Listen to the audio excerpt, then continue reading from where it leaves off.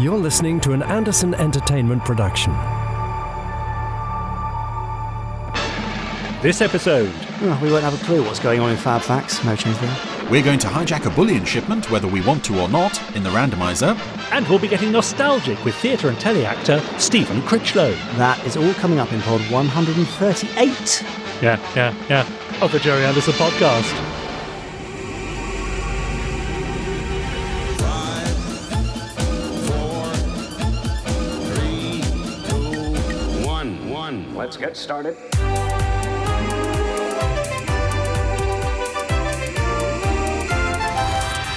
Let's go.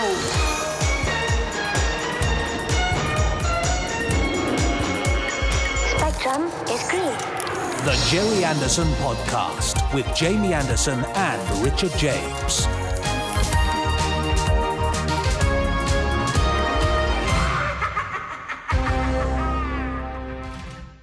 Welcome. Oh, thanks very much. Do you mind if I pull up a chair? Please do. Not that Maybe one, so though. comfy? That one belongs to Chris Dale. He's just popped off for a minute. I don't know what he's doing. It's very comfortable, isn't it? Yeah. Now, so seated next to me is Richard James. Oh, yes, and seated opposite me is Jamie Anderson. And, just emerging from the water closet over there. Here he comes. Chris Dale. I think he was just washing his hands, to be fair. Oh, fair enough, yes. And between the three of us, we are the hosts of the Jerry Anderson podcast, of which this recording you're listening to right now is the 138th weekly edition. Oh, we've gone off the Roman numerals now, have we? Well, I thought it was a bit silly last week. So a bit show-offy, wasn't it? It wasn't show-offy because none of it was actual Latin. It was just stupid nonsense. Wasn't even. Do you mean stupidus nonsensicus? It wasn't even. Sorry. Pig Latin. Is it pig Latin? Is that what it's called? Where you take the first letter and put the A at the end of it? Okay, yeah, I like that. Do you know what? Yeah, I'm going to give you a preemptive fab fact here, which I wasn't planning on giving, but it's just reminded me. Right. That one of my earliest kind of memories of the passing of knowledge or something silly from dad to me, that sort of father-son in-joke sharing thing, was when he taught me what he called backslang, which I think others called pig Latin. Mm-hmm. Do you know what I mean? Yes. You take the first letter if it's a consonant and put it at the end and put A at the end. A-Y. Right. Iste is a E they Eri J Anderson a Oddcast pay. Like that. Wow. And he took great pleasure in teaching me that, and he and I would often just say stupid stuff to each other, me falsely believing that Mum had no idea what we were saying, but obviously she's a very smart lady. And saw straight through it. So she knew all of it. But it's not fun. I haven't thought about that for years. It's a very warm and fuzzy memory for me. Well, I'm happy to help. Say it That'd should be £80, Ray please. Ames J. Yes. Otway is a umming K, up a, on a, e they, Harry J. Anderson a, Oddcast pay. No, that's all much too complicated. If you mean So what's Richard coming James, up with what's Jerry coming up Anderson on the podcast, I'll let you know.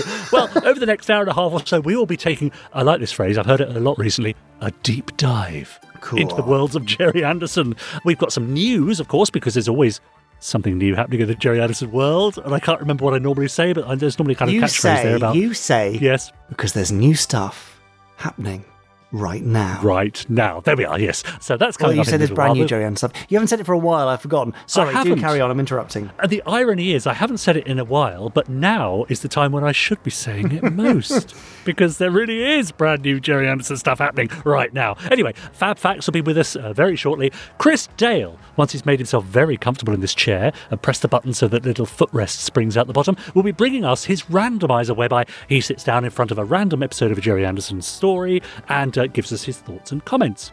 We've got an interview with Stephen Critchlow, well-known theatre and TV actor that Jamie sat down with a few weeks ago. And we've also got listeners' contributions. Oh, yes. They've been emailing us at podcast@jerryanderson.co.uk. They've been hashtagging us on Twitter, #JerryAndersonPodcast, and writing on our Facebook group as well. All of that to come. Did I see someone a while ago say they wanted us to reintroduce the This is the voice of Yes. the Podsterons. Yes, you did see that. That's right. Yeah. I'll try and dig up the file somewhere. I'm sure it's around. All right. It must be in an old Yes. podcast somewhere. Anyway, yes, all of that. Yeah. Thank you for introducing it so succinctly. I got distracted by a text message. Did you mention Abfey Acts Fey? Oh, yeah, yes, I did. I mean, just, don't you listen at all? Oh, sometimes I forget. Anyway, look, now is the time for Fab Facts. Go on, then. Now, time for this week's Fab Facts. An extra bit of Fab Fact here. Yes. The very first thing that Dad said to me in backslang was Anke Uye Ixpe Axlang Bay, which is can you speak backslang? And he used to say it to me relentlessly until I got upset that I didn't know what he was saying, and that was when it was only when I was upset about it that he taught me. Oh, So God. he built up the anticipation. You see, very dramatic. Yes. Man, he would always do that. Yeah. Anyway, Gosh. that's not the actual Fab Facts. You are being blessed this week with bonus Fab Facts all over the place. I mean, you say blessed. All right, fine. You're getting them whether you like it or not. You're Now, being burdened with. Yeah. well, consider me Mr. Burdensome because you've got one more now. All right. I'm going to flick through a book of Fab Facts. Richard James is going to shout Fab. I'll stop flicking and then I'll read you out a Fab Fact from that page. Are you ready to flick I am ready to flick. and shout Fab? I hope. Here we go. Oh, yeah. Fab! What? 1975. 1975. It's a Space good- hoppers, choppers, spangles and flares. Fantastic. Oh, is that just Weirdly, me? that is the title of... no, I'm not. It's nothing to do with My this new Fab biography. Fact. Yeah. It could be yours, I suppose, but no. This is a Space 1999 fact. Short and sweet. Right, I good. think you might like Yes. it. Good. As part of the media blitz to promote the launch of Space 1999 in 1975, Yeah. stars Martin Landau and Barbara Bain spent a week co-hosting the Mike Douglas Show. Now, Oh. I'm not familiar with the Mike Douglas Show, but I'm told reliably that it was a daily chat show that was recorded in Philadelphia in the United States. Right, okay. Among that week's guests, Yes. which included Rick Wakeman and George Carlin, Oh, was yeah. two-time Olympic swimmer and something of a sci-fi legend, Buster Crabbe. Buster Crabbe.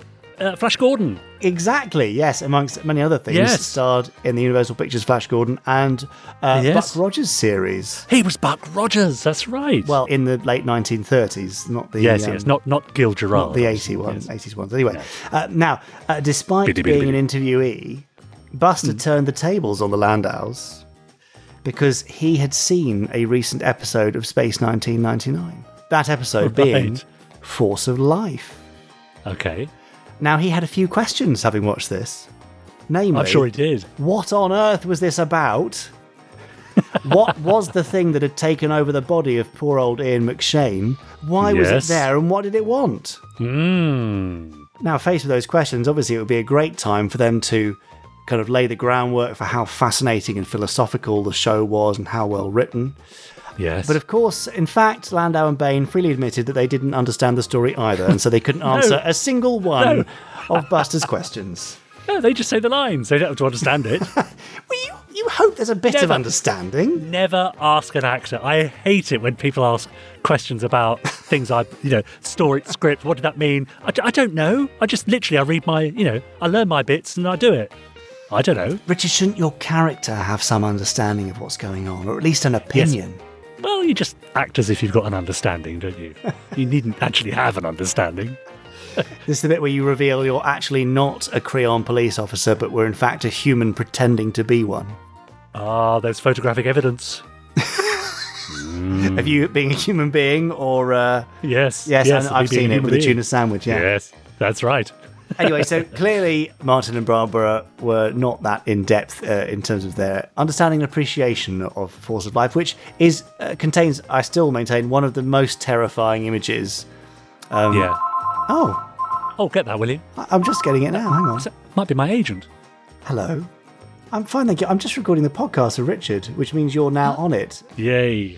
In fact, we'd just been praising you a little while ago, saying how clever you were, yeah. Ah. I don't want anything. Don't worry, I'm not sucking up. I don't know what Richard wants. I'll find out. Anyway, look, I'll ring you when I'm done. Goodbye. Yes, that was #Mummy. Of course it was. Who, of course, ended up being Brian Johnson's secretary, as we will remember from the Mummy A interviews, at the end of Space 1999 Series 2. So there is a natural segue there from this Fab Facts Amazing. into the interruptive phone call. Anyway, it really is just Fab Fact upon Fab Fact, isn't it? It really is today. So thank you, Mummy A, for your unscheduled interruption. I suppose all interruptions are unscheduled. And that brings us to the end of this week's Interrupted Fact! Yeah, I'll give you that one. Fair enough. Yeah? All right. Oh, dear. It's all going here, isn't it? What have you got for us, Richard, while I recover from that? Well, now, I did promise last week, didn't I, that I would read out some limericks, because we asked the week before for people, I don't know why we asked this, to send in some Jerry Anderson-related limericks. Why did we do that? We were only asking for trouble, weren't we? We made up one at the end, didn't we? Yes. Anyway, Aaron got in touch to say, hi, Jamie and Richard. First of all, I'm really enjoying the podcast and can't thank you both enough for helping us homeworkers through our working days. I'm a lifelong fan and enjoy catching up on all things Anderson-related as much, if not more, than I did when I was younger. It's been a tough year, but revisiting these classic shows is a great antidote. After listening to Pod 136, says Aaron, and hearing your brief post-credit discussion regarding limericks, I couldn't resist turning my hand to a few. I wonder, he says, whether this could lead to a little listener project. If enough good quality poems or limericks are sent in, possibly like those in the attached document, maybe a little collection could be put together into a book and sold on the website. I know it's something I'd be interested in. I can't be the only one, can I? Well, you say that. You might be.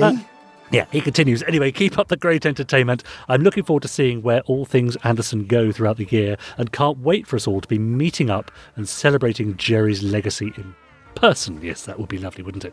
And he has, as promised, sent us some limericks. Now, I've got a few here from both Aaron and other listeners too. So what I might do is actually sprinkle these throughout the podcast. How's that? But here's a couple from Aaron. Firstly, a Tracy family limerick. There once was a family named Tracy, whose island was their top secret basey.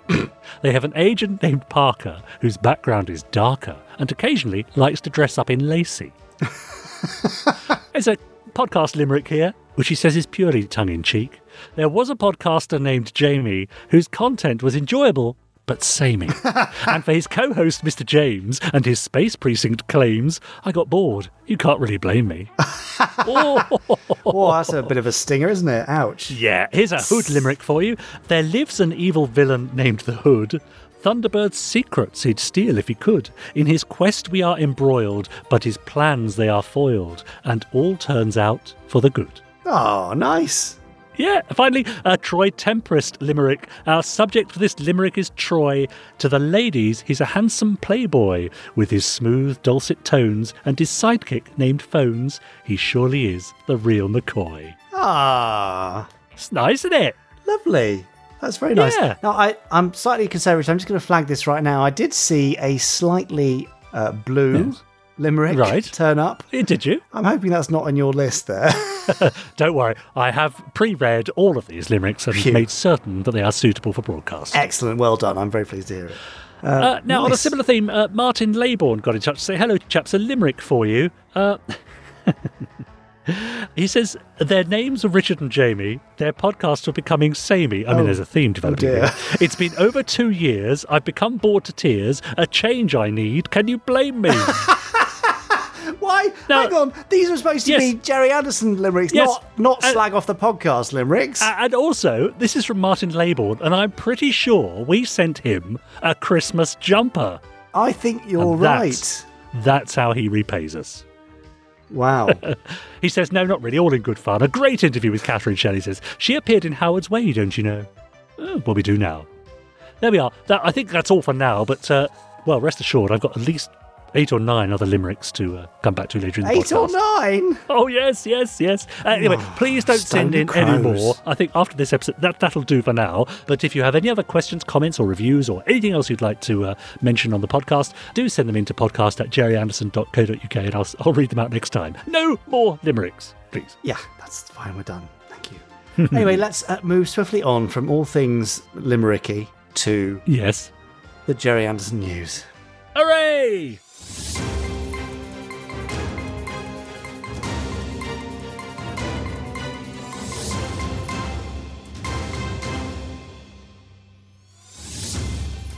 So, Richard, this is the Jerry Anderson News. What do you say? News. Great Doppler effect there. And we start this week with... Yes, it's the Jerry Anderson News, and let's start off with some very good news for Super Mario Nation fans who might be looking for, well, I don't know, a special deal on some physical media, by which I mean DVDs and Blu-rays, to celebrate Supercar's 60th anniversary, which we'll be coming on to just in a moment. Network are holding a special 30% off Super Mario Nation sale, so if you want to grab Supercar the Complete Series, or Fireball XL5 the Complete Series, or, I don't know, Captain Scarlet on Blu-ray, or Joe 90 on Blu-ray, or the Film of Super Mario Nation documentary, or The Secret Service on DVD, and some others too, then head over to networkonair.com and grab yourself those. The sale ends tomorrow. That's Tuesday, the day after release. So if it's after that date, then you missed it. Sorry about that. Now, it is Supercar's 60th anniversary, or was just gone on the 28th of January. To celebrate, we have released a very special, super limited edition Treasury box set containing a newly recovered DVD box set. Exciting. And a Supercar badge and pilot's license, which are replicas of the 1960s versions, including the slightly weird spacing on the badge backer. Oh, good. You'll have to go and look at the product page to see more there. And also some newly commissioned art cards from Lee Sullivan and Tim Keeble. So there are only 300 of those worldwide. Go along to shop.jerryanderson.co.uk and just search Treasury or Supercar, and you will find it right there. Oh, yeah. If you just want to read a bit about Supercar, then may I strongly suggest you have a read of Austin Tate's Supercar article on the Jerry Anderson website. That's just jerryanderson.co.uk. There, Austin charts his experiences of Supercar as a child, why he fell in love with it, and why he still loves it today. If you are listening on the day of release, that's a Monday, then you may want to grab what's left in the final Farewell Friday clearance event. So for every Friday for the last, well, I don't know, couple of months, we've been removing old stock and bringing certain lines to a close on the Jerry Anderson store. The last ever edition, for now at least, of Farewell Friday is coming to a close tonight. That's midnight on the 1st of February 2021, in case you happen to be listening in the far-flung future. So go and grab things there, because anything that's listed in the Farewell Friday collection is soon to get the chop. Over on YouTube, of course, we've got even more of the Century 21 Tech Talks. The latest edition is out now, with one more coming this Saturday. We must be coming towards the end of this series, but don't worry. There's already a Series 3 recorded. It's in the can, and there's more coming for that later in this year. And finally, I don't know, I feel like recommending another podcast, although it's one that's quite close to home. Yep. If you enjoy Chris Dale's Randomizers, and whether you listen from the very beginning of this podcast or not, then you can enjoy the Randomizers as a standalone podcast if you just search the Jerry Anderson Randomizer on your podcast app of choice. I'm sure Chris Dale, who's still lounging over there, will be very grateful if you would subscribe and give him a listen. And I think that's probably about it for this week's Jerry Anderson News. That was the news. That was the news. Lovely. Thank you very much. That really was the news. Yeah, no, you're right. I mean, I guess that explains. I finally realised why you sing that now. It's taken me because that literally was the news. 137 versions of that up until now, and now I've got it right. Yeah, thank you. Good. Yeah, you're welcome. I'm only here to help. Nothing less is what I expect. Now, I don't know what I was saying there. Have you got more limericks? I think it's the anticipation of more limericks that's messing with my brain. Really want more limericks. All right. Now, Gary Hodgkinson got in touch and says, "Hi, Fab Trio." Saves the argument, lol. He says, "Here's an Anderson limerick. Once a young lady named Marina needed a pee where no one would see her. In the sea she would go, and no one would ever know why the sea was just a little bit greener." Nice. Thank you, Gary. I mean, I'm a big fan of toilet humour, so that works for me. Alex Pass has sent us a few. He says, "There once was a lad, Alan Tracy, who liked rescues that were a little bit spacey. He went off to the Swinging Star, but his ride home was a bit far, so down he fell and was heard there to tell, oh my, that dream, it was racy." Oh. He also says, "There's a lad called Joe. Jamie wishes would just go to some place far away and there forever to stay. Sorry, Jamie, but the answer is no." Fair enough. All right. I know where I stand now. Paul got in touch. "There once was an Officer Orin whose character arc was quite boring." Boring, I think that should be. "With eye holes quite wide, the actor inside was often heard yawning and snoring." Nice. You have to use your imagination a little bit there. And finally, for now, he's got one about the podcast. It began... Oh, no, this is rather for you, Jamie. It began with Jerry Anderson, but the name Anderson carries on. The torch lies with Jamie, and though with less fame, he is loved an Anderson's son. Oh, that's nice. If a little forced. So there we are. I'm afraid to say there's plenty more coming up a little bit later. All of them clean, none of them rude. Oh, thank goodness for that. I'm just currently penning a limerick to introduce our podcast guest. Have you got any more emails while I do that? Yeah, well, I don't have an email for that, but what I will do is just remind our lovely Podstrons listeners at home, best thing they could possibly do for us is to subscribe to us on whichever platform they listen to us on, and leave us a nice little review and a rating to let the world know what you think of the podcast. And also, you can copy that link, post it on all your social medias, your Facebooks, your Twitters and your Instagrams, and try and encourage other people to listen to, because they might join in and they might like it. All of that to do while Jamie finds his limerick. Okay. How are you doing? Whew. Right, I promise you I've just done this, which is why it's so terrible. Go on.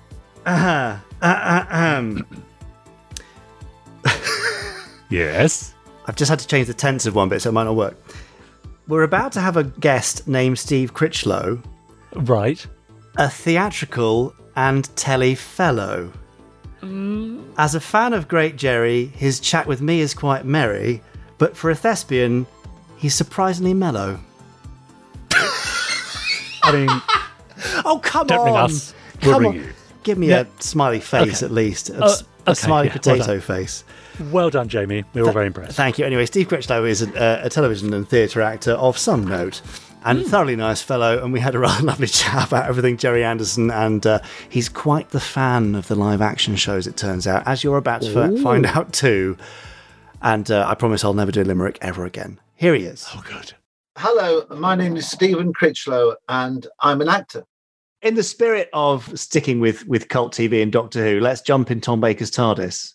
Oh, brilliant. I'd love to. And go back to your earliest Anderson experience. So you've mentioned the kind of the schoolyard stuff and the impersonations and knowing Scarlet and Stingray a bit. What do you think your earliest Jerry Anderson experience was viewing-wise? I think it might be Christmas Day, and I think they did 2 Thunderbirds film.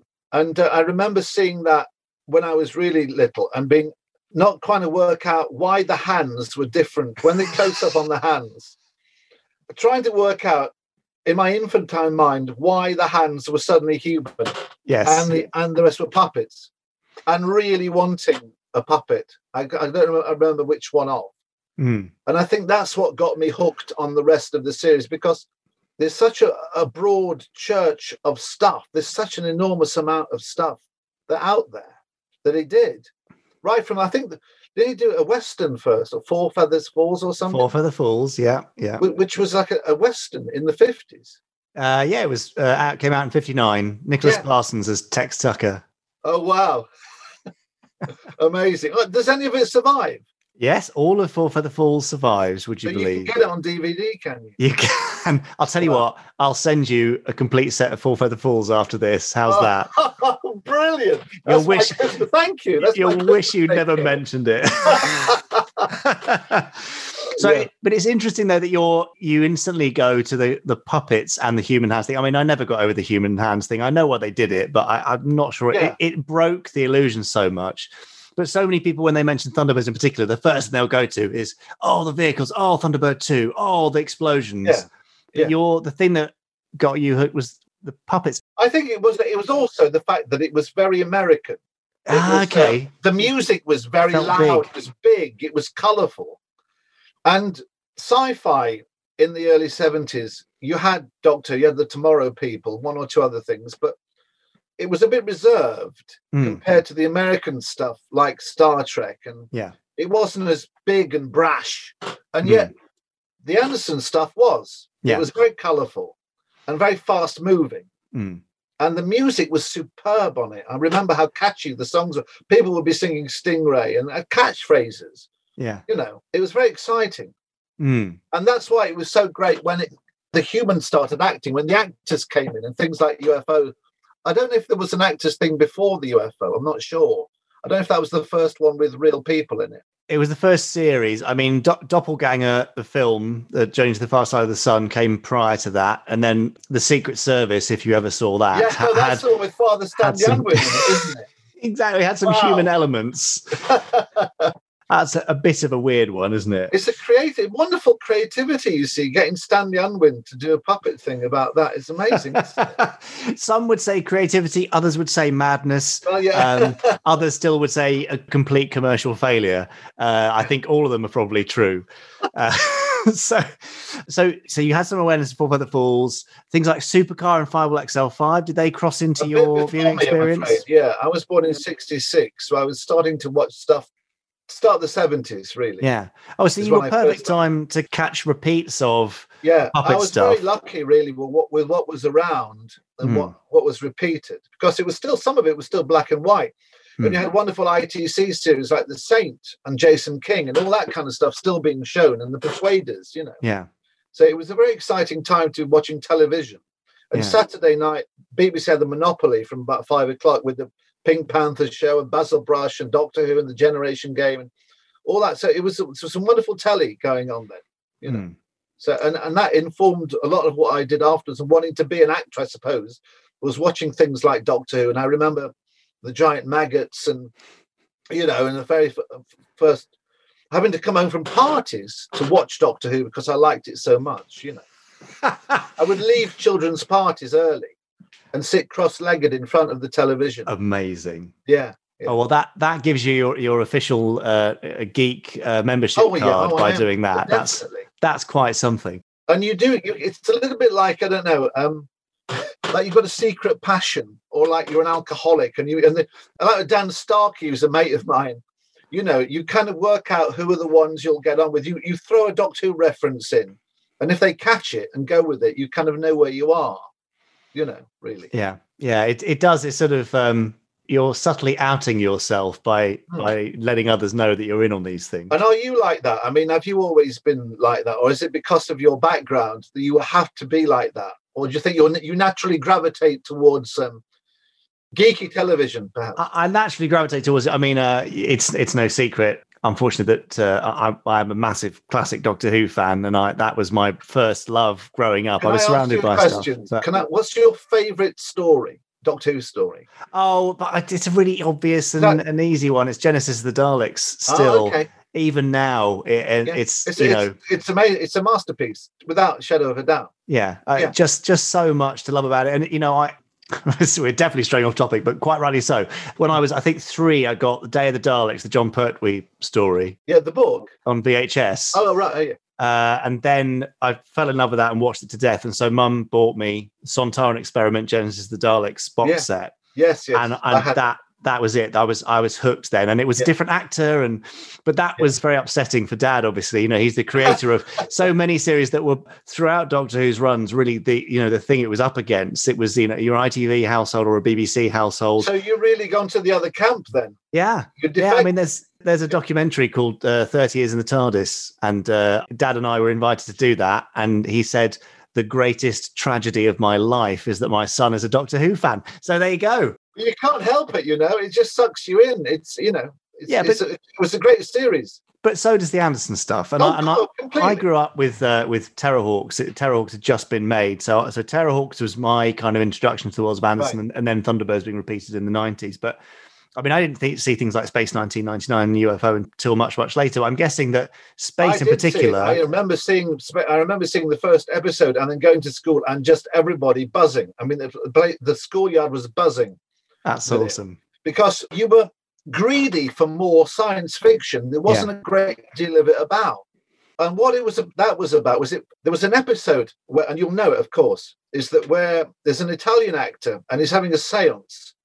And there seems to be a kind of a laboratory full of plants, and there's a sitar music playing in it.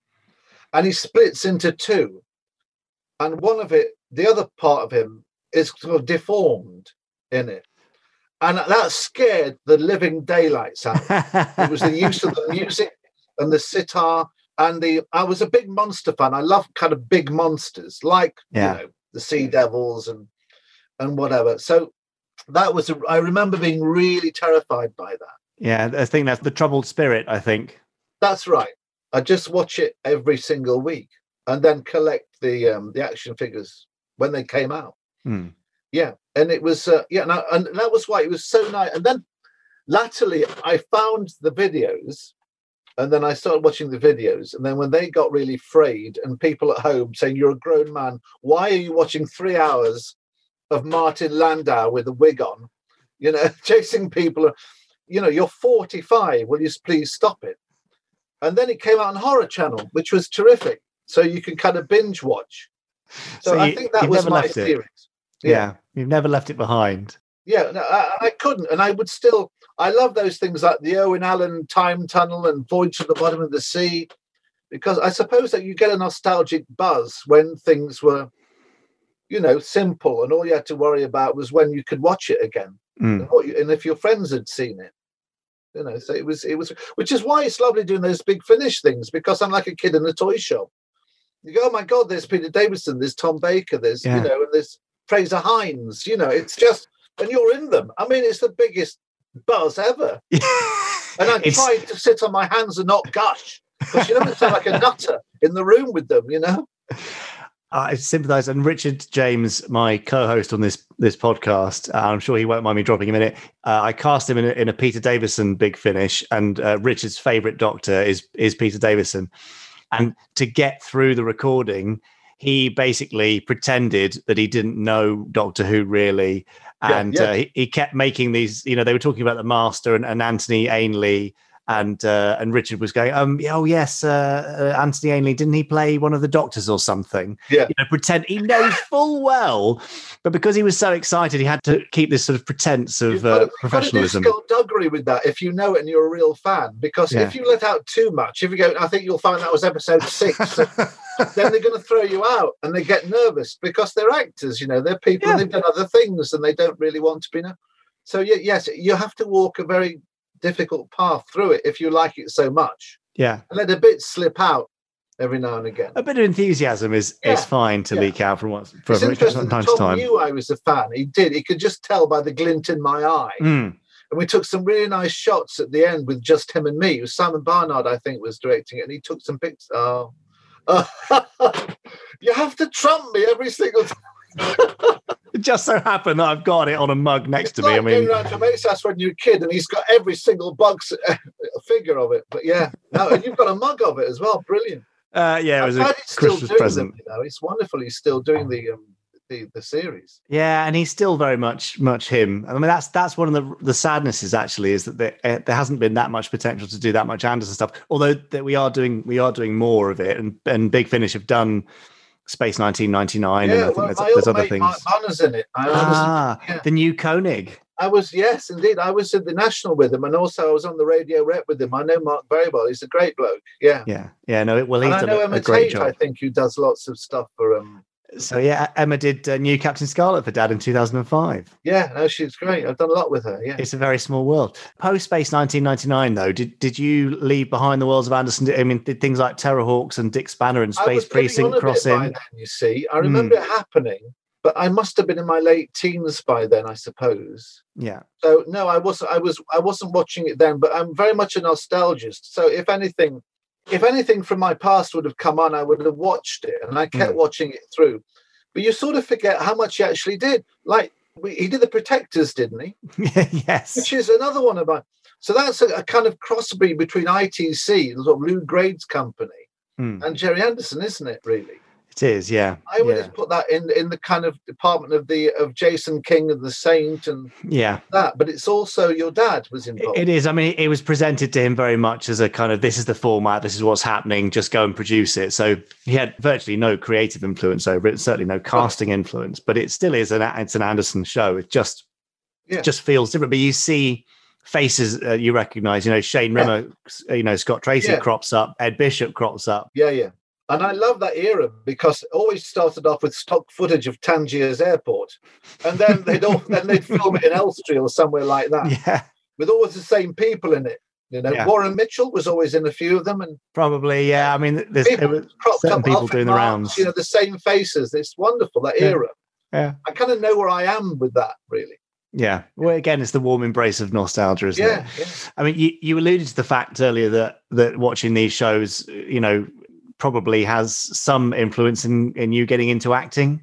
I mean, can you pin that down to particular characters or elements about it, or things that excited you about the idea of it, or did it just push you into a creative world that there was no other option?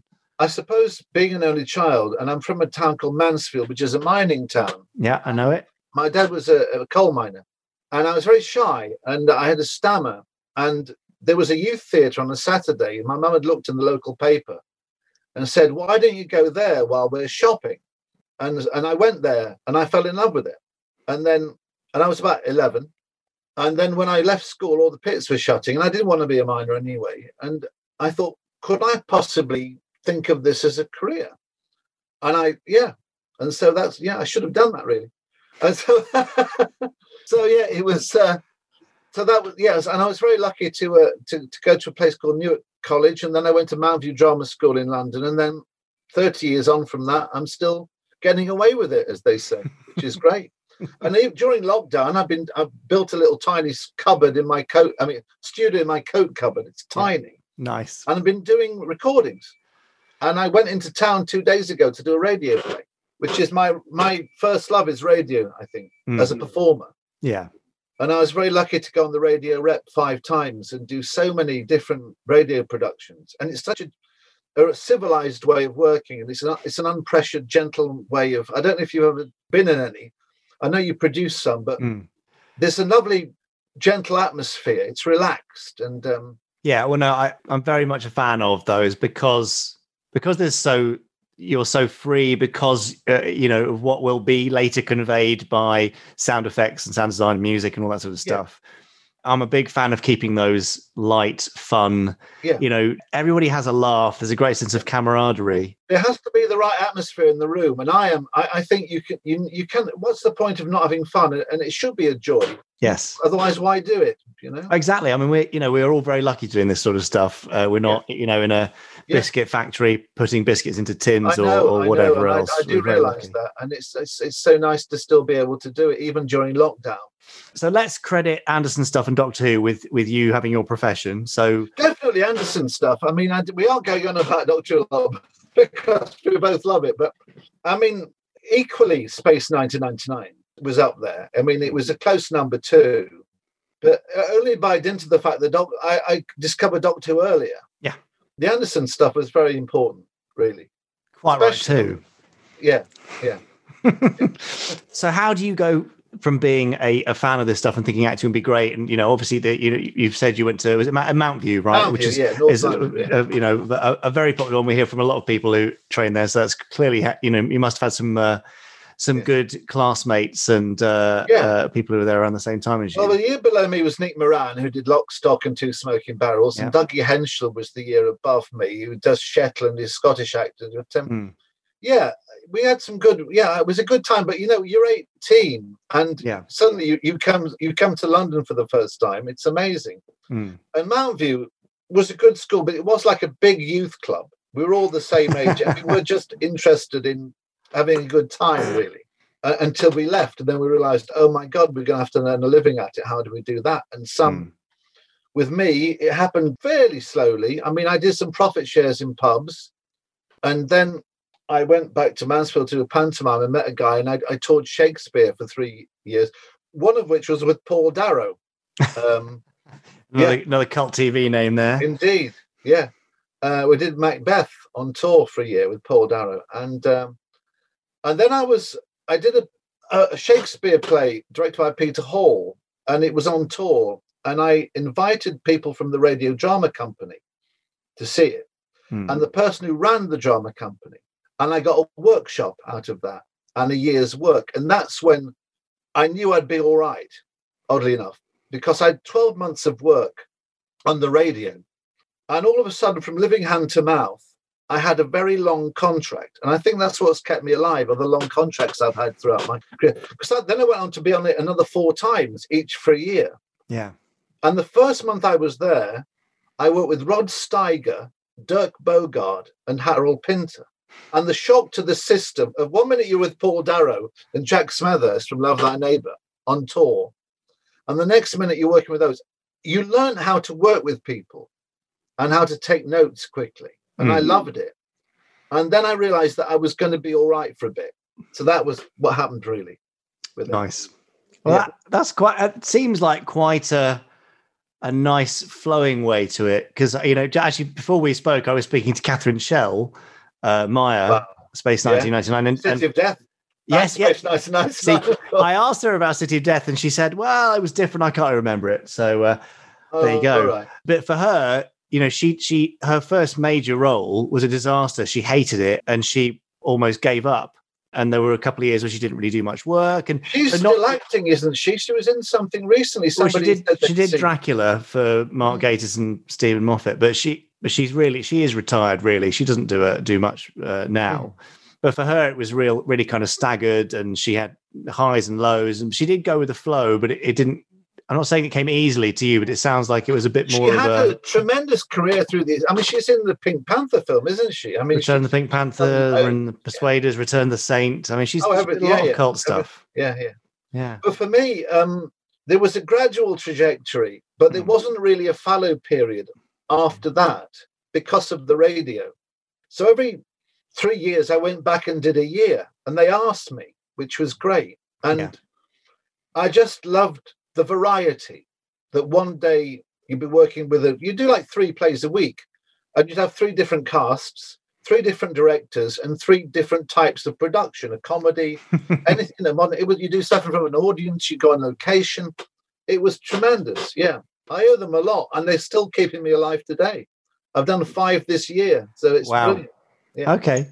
And just broadly speaking, across your career to date, then, what highlights can you throw in that may or may not be cult TV related? They could be anything, but where might people have spotted you? I would say I did a tour in 2005 of Round the Horn Revisited, and I'm a big radio comedy fan from the 60s and 50s, like Hancock, The Goons, and Round the Horn, which was a comedy series on Radio 4 that had Kenneth Thorne, Kenneth Williams, Betty Miles, and Hugh Paddock. And it ran for about 3 years. And it was written by Barry Took and Marty Feldman. And it was very rude, it was very risque. And we did it on tour, and I played Kenneth Horne, the lead. And so I knew this series since I was a kid. And I used to record things from the radio, pressing my old recorder right next to the radio and recording radio comedies. So I knew them all before I even had the audition. And I did that for a year and a half. And I think that would be my favorite thing on stage. One of my favorite things on the radio was last year I did for Audible The Sandman, which is a with graphic Dirk. novel.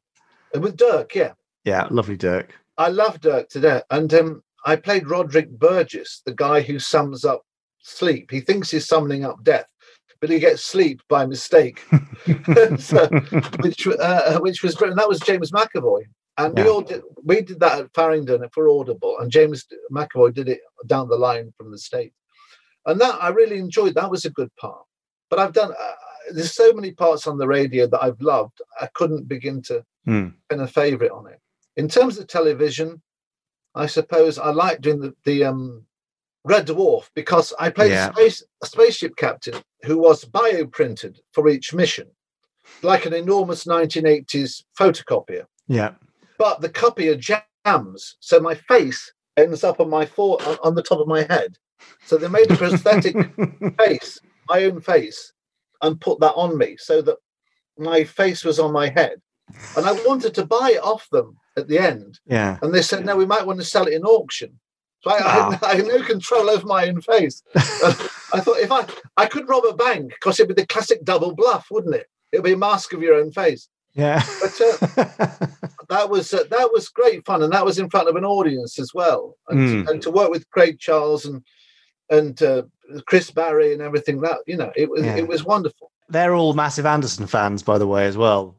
Yeah, of course. Well, there must be still millions. I mean, because it's still very prevalent. It's on television all the time. It is, which is really, really lovely to see. You bring me to a slightly challenging question for you here. Mm-hmm. So if we could take you in the TARDIS now, as you are with your acting experience, and pop you back, and you could take any role in any Anderson project, Oh my God! Really? Yeah. Who would I be? Yeah. Which character would you be? Who would you replace? Can I please be Commander Koenig? I knew you'd say that. Well, do you want to play it? Have you got that one? I'm not an actor. I'll tell you that for nothing. Because he's so kind of, and I don't want to sound wrong, but he's straight. He's kind of, he leads from the front. Yeah. And he's the kind of, the strength. He's the kind of quiet strength of it. When everyone's running around like headless chickens, and Tony Anholt's got his own brew, his own beer, with and they've all got little quirks. He's the one. He plays it like a leading man, and if I didn't regret, I'd never get many leading men's parts. I get the character parts, which are terrific, and I'm not moaning, but it would be nice to be the straight one, if you know what I mean. Yeah. And he did it so well. And I remembered him from Mission Impossible, of course, and other things. But that would be greedy, wouldn't it? But no, it's all about that. You can have. I said you could have who you want, and you've made your choice there. I fancied the flares. I fancied the white flares.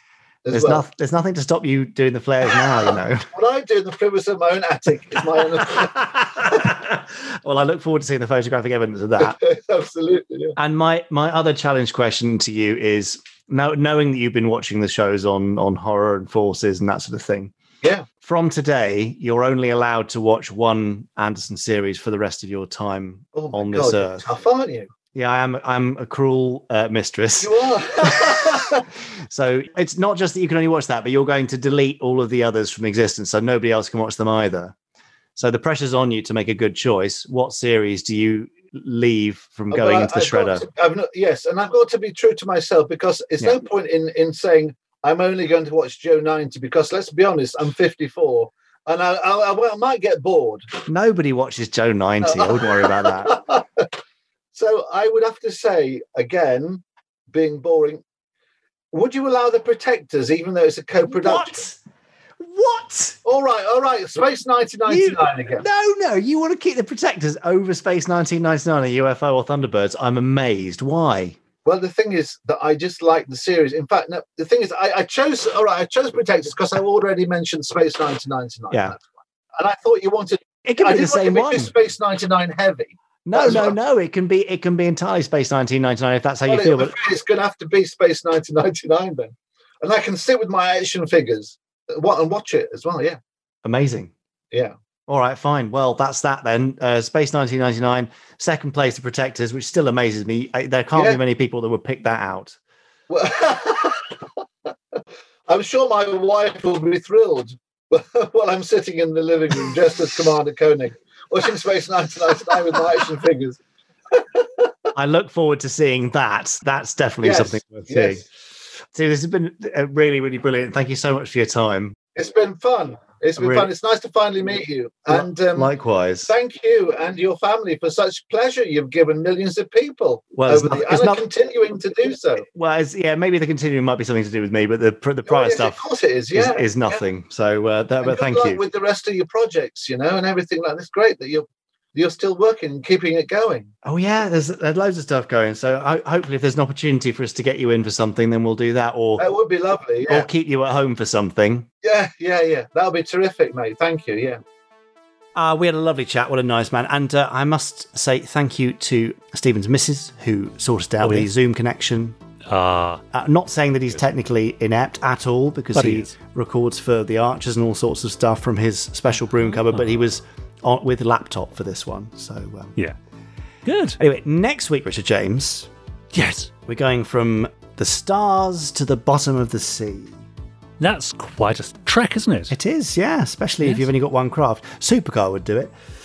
Easily. But no, next week it's the first of two parts talking to Kelvin Murray, who is well, a deep sea explorer, I think is fair to say. He's had an amazing career, and I think during our chat, decided that he is basically the Scottish Troy Tempest.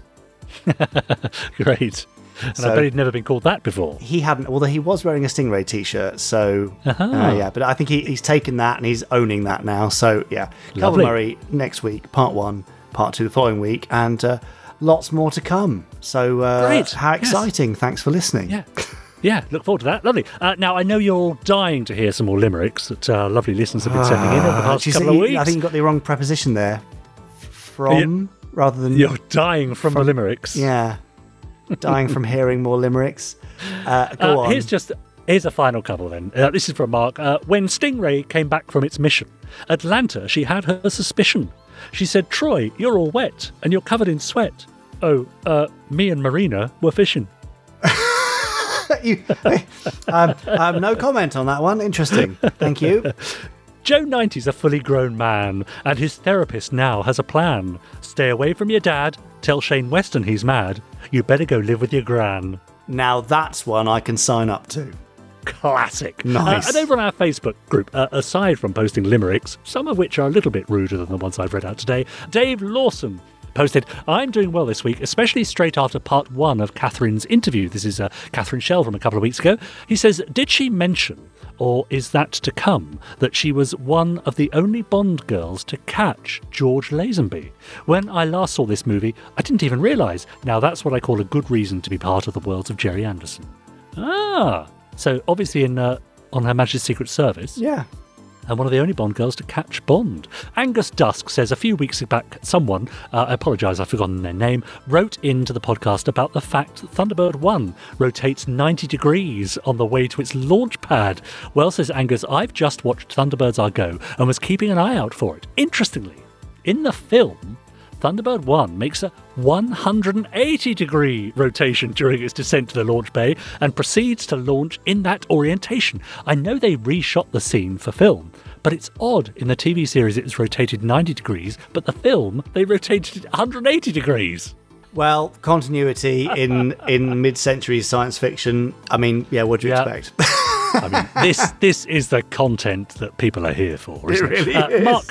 Mark Perkins says, the Ghost Ship is the Stingray episode I can remember most clearly from when I first saw it as a 6-year-old back in the 60s. Stunning model work and effects, which we can appreciate so much more now as it looks superb in colour on a big screen TV.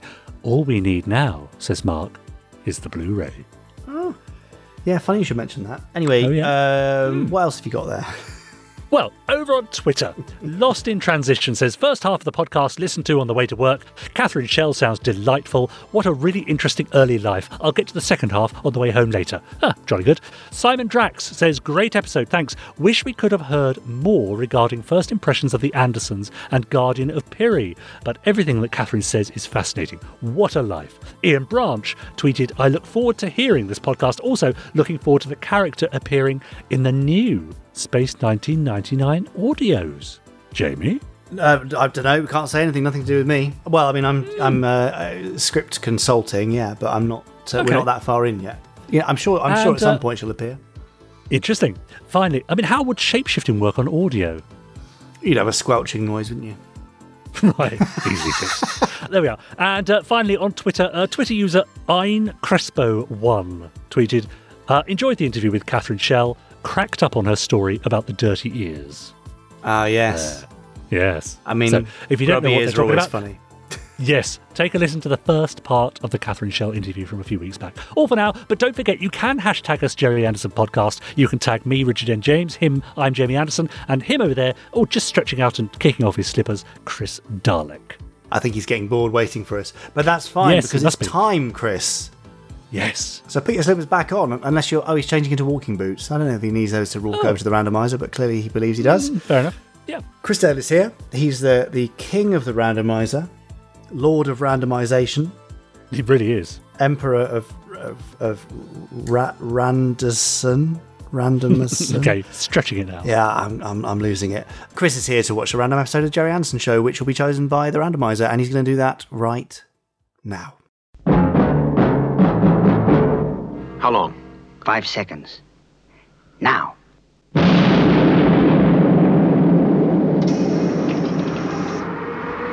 We've done it. The door's opening. Beautiful. Well, let's see just how rich Spectrum are. Oh, thank goodness somebody finally found me. Useless. Junk. Oh, steady on. How was I to know what was inside? You work at the plant where the vault was made? It should have been checked out. Will you stop arguing? Yes, no need for arguments, chaps. I'm very grateful you let me out.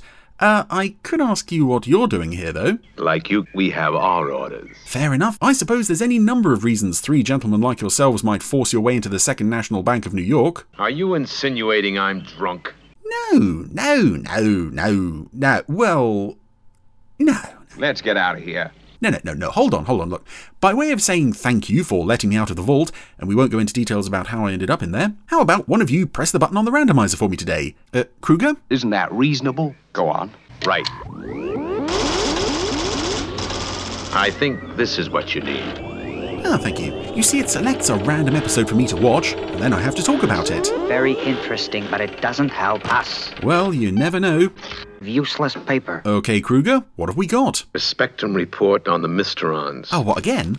Oh, I see. Yes, last week was the original Captain Scarlet, and this week it's the new. It's uncanny. Here's Heist. So, last week it was the original Captain Scarlet. This week we are back with the new Captain Scarlet, the wonderful CGI series from 2005. And here we are on a army base. This chap's taking a break. Everything seems alright. Nice purple sky out here tonight. Anybody there?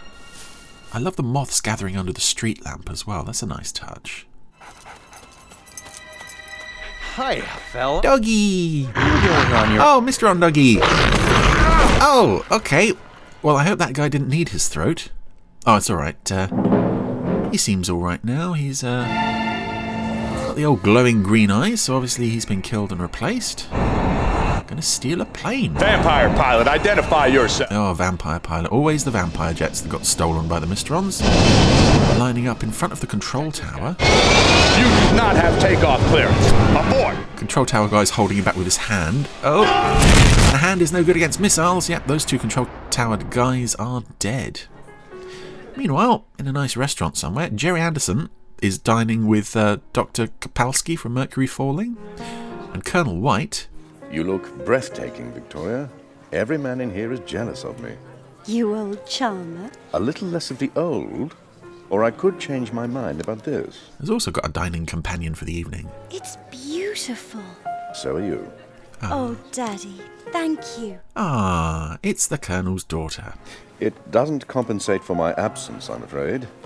You've become a young woman, Victoria. You're at university. Did you know that? I can tell you more things that you don't know about yourself. There hasn't been an hour in a day in all these years that I haven't thought of you and your mother. I know, Daddy. Whatever her name was. Meet when we can. I only wish your minders didn't have to come too. Oh. Even if Captain Scarlet is quite cute. Oh, I hate these babysitting duties. Scarlet and Destiny are minding them nearby. Nice restaurant set here. I mean, they should get some proper time together. Alone. I know. But to tell the truth, this is one duty I'd find kind of hard to dislike. Oh, there we go.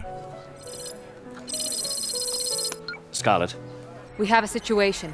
Also around the restaurant, there's various other we have a priority background and guest characters you might recognise. There's a woman who looks a lot like the Wii Fit trainer. I have to go. Can't it wait half an hour? What's going to happen, Daddy? The world isn't going to end. I hope not. Oh dear. How was dinner? Delicious. How were the sandwiches? Great. Oh, I like that. Sure you don't want to take a cab? It's not far to walk. The Blue's just been parked, apparently on top of the restaurant all this time with nothing to do. You and your mother are the most important people in the world to me. That's why I do what I do. Why things have to be the way they are. Try to understand. I do, Daddy.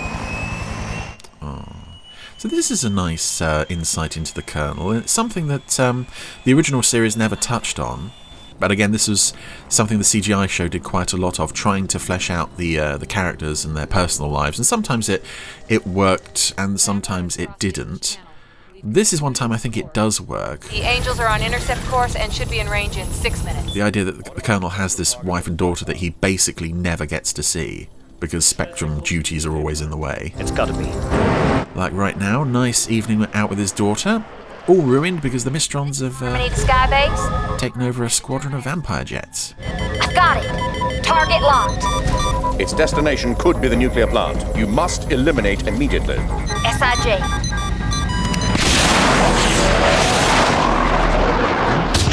Oh no, it's not a squadron of vampires, it is just still the one. Target is still intact. Yeah, very well armed though. And it's nice as well, we've reached this point in the series where, although we're not seeing any of the other Angel pilots, He has missile lock on me. the model of harmony that they're using in the battle scene here is, in the first episodes, the two-parter, Instrument of Destruction, all the other Angels aside from Destiny were just bald women, identical bald women, and now you can actually see Harmony's familiar red hair under the helmet. The plant in 30 seconds. You must take him out now. Then I'm taking no chances. Okay, girls, let him have it. Also nice to see Harmony in charge of the Angel Squadron. She was almost a main character at this point in the series, and then kind of dropped out of sight a bit when Captain Oka came along. That's it. Target destroyed. Yay, well done. Oh, Scarlet's smiling at Destiny, even though she had naff all to do with it. And Victoria's walking home across the bridge, all by herself. This looks very safe. Need a ride, my dear? No, I'm fine, thank you. Uh-oh. That's it. Two chaps have grabbed her on the bridge, stuffed her into the limo, and the limo's away. It's rather a nice touch as well, harkening back to the original series, that London seemed very sparsely populated there, to the extent where nobody really was around to notice her being kidnapped. But someone's noticed. Colonel White has an incoming message from... Oh, Charles! Diana, what's wrong? Yeah, ignoring the Charles and Diana thing, this is a supremely cool moment. We don't know, well, we assume we know what the Colonel's been told, but we don't have to hear it. We just cut from his wife calling him up to this superbly cool moment of him getting on his raid bike and plunging off Skybase. And he's close up on his face, he's so grim and determined, and oh, he's very cool. And this is the kind of thing that I think fans of the original series wanted to believe that Colonel White was like all the time. You know, aside from, you know, putting aside the fact that the original series Colonel White was a bit mad, I think we all wanted to believe that in times of crisis, he could get the job done just as well as anybody. And here, gone, because it's CGI, We don't know. we get a chance to see it. Called 0400, then took a raid bike. with no bodyguard, not a word to anyone. What is going on? And once again, we have an episode where Lieutenant Green's console is flashing engineering emergency, and nobody is paying any attention to it. Please, they said they would... Because engineering emergencies are a 10 a penny on Skybase, apparently. It's nearly 8 o'clock. We could miss EastEnders. Touch again at 8, yes? Whatever they want, whatever it is, Charles, we have to give it to them.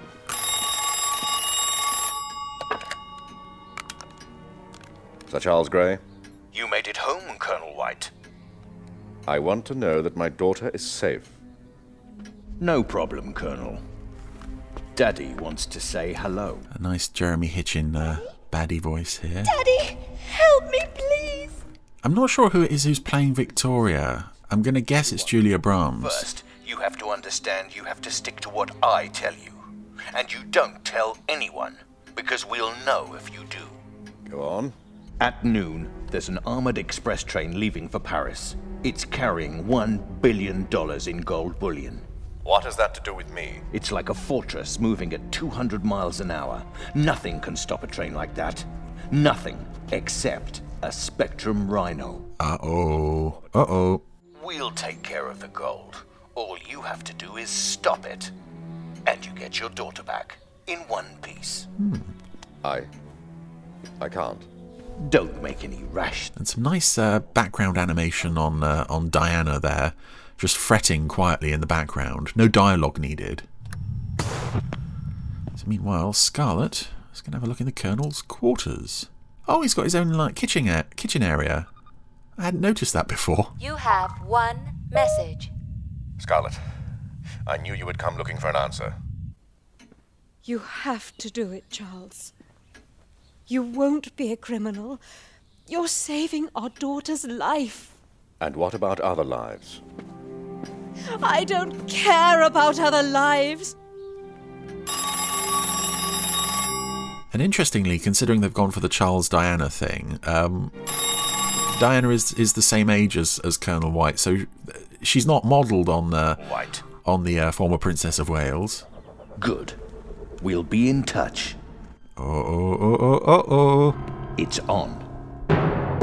Captain Black is there, which we kind of suspected from hearing his voice in the back of the limo. Although if you look in the back of the limo, I'm not sure who it is that we're supposed to see in that back seat. It almost doesn't look human. Anyway. Is Victoria okay?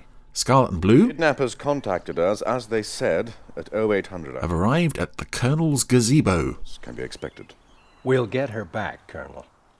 This has to be entirely unofficial, you understand that? This has nothing to do with the Mistrons. You shouldn't be here. I shouldn't be here. And this grass needs cutting. Oh, gosh, that grass does need cutting. The human race is in our hands, gentlemen. This is a lovely moment, though. We have our duty. But we don't fight this war to defend the human race. Colonel White speech time! Fight to save our families and our friends. Without those we love, what sense is there in anything we do? Yeah, that was, again, a trope from the original series. Colonel White would often end episodes with a big speech. A bullion train with a right. Which the CGI one rarely did, but whenever he did, they were always usually very effective. All the time you have, gentlemen. That's it. Scarlet and Blue. Do we have anything to go on? Got to track down the baddies who've got Victoria. There's an armoured express train leaving for Paris. It's carrying $1 billion in gold bullion. What has that to do with me? Oh, and the Colonel put a little homing device thingy on houses, factories, on the call. Basements, and Lord knows what. Blue's hooked it to his Spectratech. That in 3 hours with no Spectrum backup. Able to have to. The Colonel thinks the kidnappers are monitoring Greenslade Hall for communications. Which means close the gap on them a little bit. Here somewhere. Somewhere high. Which means they've got ears around here somewhere. Somewhere high. And I love that this surveillance van that one of the baddies is using, it looks a lot like the Mystery Machine from Scooby-Doo. It's the same colour blue, and it's got a map of the world on it. Relax. He can't lose us. That's it. He's trying to lose them, though.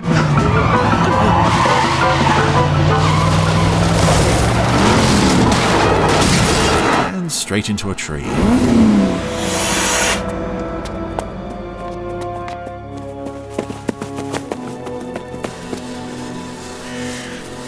But where did he go? Oh, blood. He won't get far.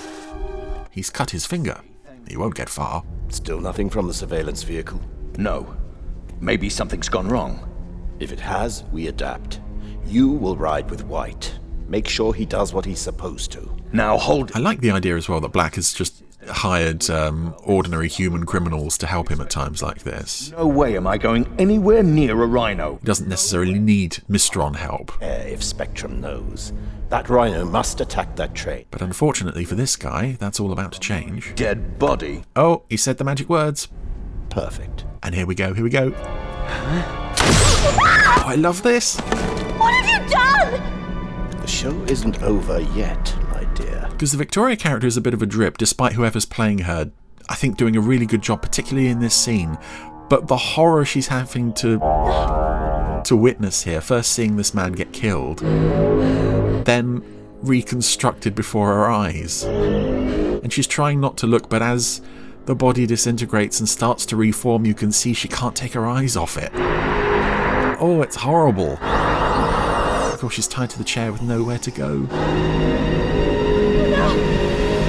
What are you? Oh, that's it. The baddie guy is now a Mistron. Meanwhile, our van driver with the bleeding finger is leaving a trail of blood for Scarlet and Blue to follow. We've now found him in a barn. For favor, pal. Throw the gun down.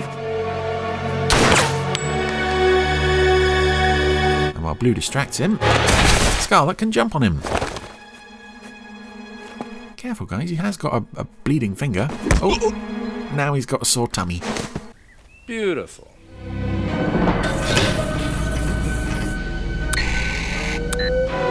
Again, more Colonel White coolness, because at Greenslade Manor, where he lives, he's got a Spectrum Rhino underground, right at the gates, because of course he would. How long do you think it'll take her to get over you? What are you talking about? She's never gonna see you again. You know that. Not unless you tell us what we need to know. Where's Victoria? So Blue's shown this guy, who's bleeding from the head, not the finger, by the way. We don't have time for this. I can't. Lefcon said he'd find anyone that talked. I like this character, actually. First, the strange voice. About that girl in the picture. If you want a planet for her to live on, you'd better talk fast. Yeah, Blue showed him a picture of a girl in his wallet, but she looked old enough to be his mum. As is often the case with new Captain Scarlet characters, it's hard to tell. Especially when they've got grey hair, it's hard to tell what age they're supposed to be. Anyway, Colonel White has now met up with his Mr. On-Friend. Because now the plan is not to get the gold, the plan is just to discredit Colonel White. If he hadn't talked, we'd have no chance of finding Victoria. But I don't get it. What on earth does Black want with gold bullion? No, it's got nothing to do with gold. It's about bringing Colonel White down. Oh. Implicating him in the robbery will force him out of Spectrum. Did I? Oh, sorry, I got ahead of the plot there. I'm sorry about that if I spoiled anything for you. Compromised. They'll remove him. And Black knows that will weaken Spectrum and blow a hole in Earth's defenses. It's time.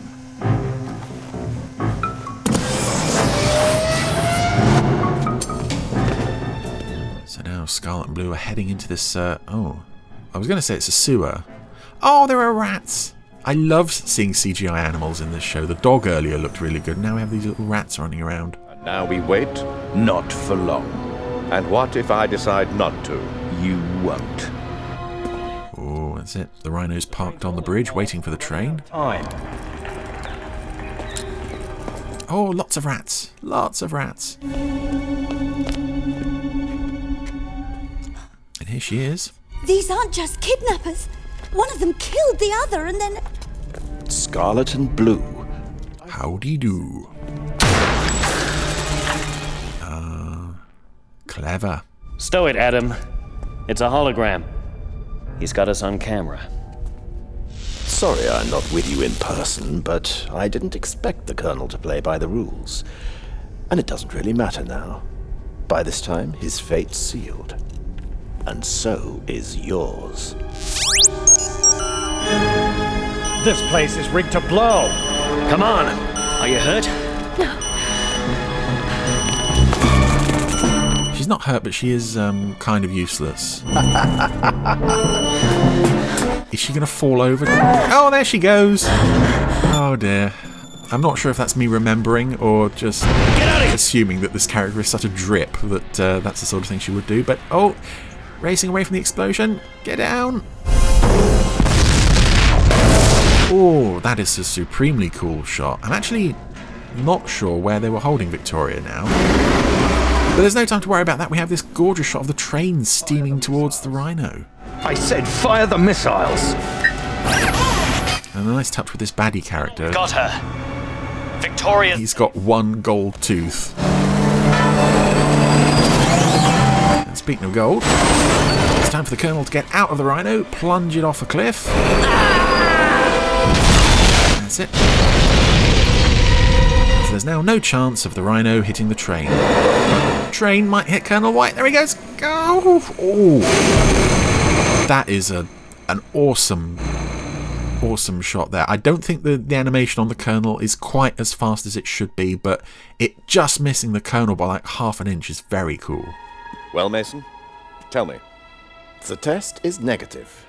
You've got your daughter back, not a Mr. On replicant. Ah, yes, of course, that would be the man replicated. The main worry in this case. Too much, Colonel. We'll have to put her down. I'm sorry you had to go through this, that you saw what you did. What happened to me? What I saw? It's all to do with your work, isn't it? Believe me, it's best if you don't question. Simply forget. Forget? It was horrible. Impossible. How can I forget? Well, we have magic. Just a sedative, Victoria. Amnesia treatment, apparently. You need to sleep. Now get her home, Colonel. When she wakes up in her own bed in the morning, she'll believe it was just a nightmare. Although there's not much you can do about the subconscious. Oh, it's not an amnesia treatment then. The occasional bad dream.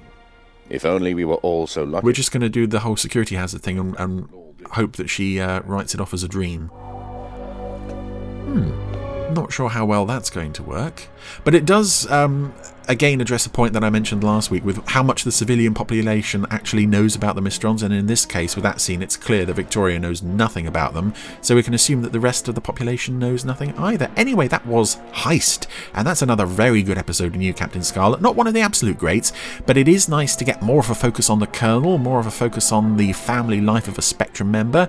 And, some lovely, really brutal moments of horror. And that lovely stuff on the bridge with the train. Now, as Chris mentioned last week, we are now over 25% of the way through the randomizers.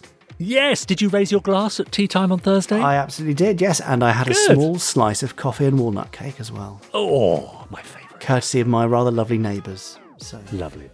Yes, they are very kind. Yes, New Captain Scarlet, love a bit of a heist, which is good. Is it okay to say that I prefer New Captain Scarlet to original Captain Scarlet? I'll tell you what. Right? Eh? It's not just okay, it's absolutely fine. Oh, okay.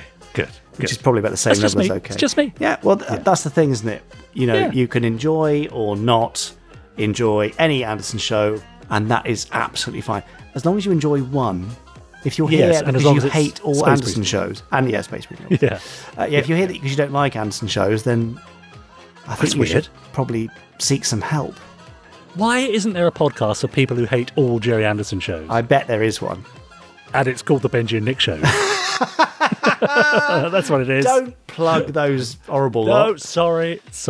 Dear, oh dear. You know that they made me be in their little audio drama thing they do. Oh, really? Oh dear, yes. Oh, I'll have to listen to that. Horrendously embarrassing. Because I am not an actor, so, That's all right, nor am I. Awful.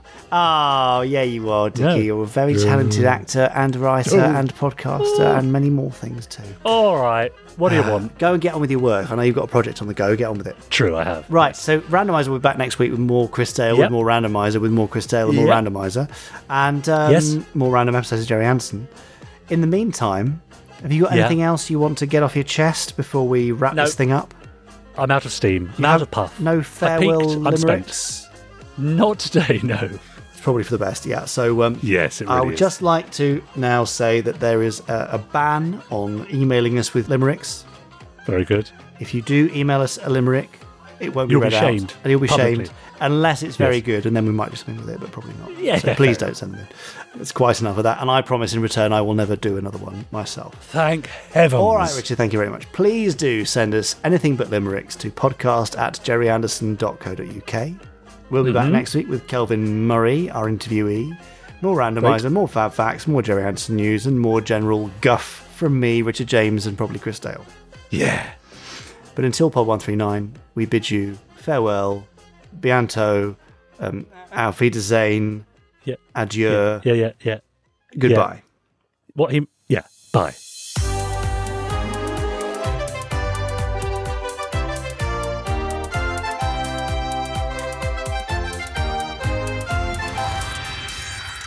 Stage 1 complete. Let's go.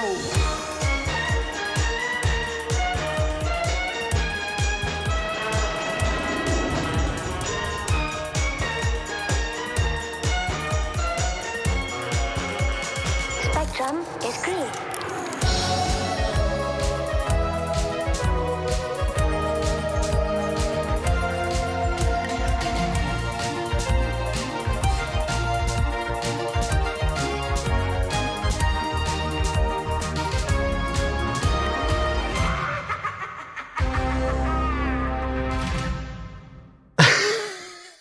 Sorry.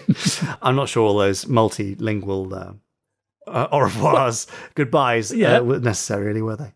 Well, we have a very international audience. I think it was very. I think they're mostly English speaking, though. Well, we should probably learn not backslang, but no, some other way of saying goodbye, shouldn't we? All right, and hello, or some other way of doing the entire podcast, perhaps. Yeah, how's your French? Klingon. My Klingon's not fluent, unfortunately. So I do know a bit of Klingon because, of course, I played a Klingon once. Yes, for Pizza Hut, wasn't it? That's right. Yes. Gosh, I mean, you've had such a varied career: a human-sized cigarette, a Klingon. Yeah, Creon, podcast host. Yeah, father, downhill husband. since the 1990s. Yeah. And there's no way to stop that slippery slope now. Nope. Just embrace it. That's what I'm doing. Thanks. Enjoy the slippery slope. Goodbye. Bye. You have been listening to the Jerry Anderson Podcast. Wasn't it fun? You have been listening to an Anderson Entertainment production.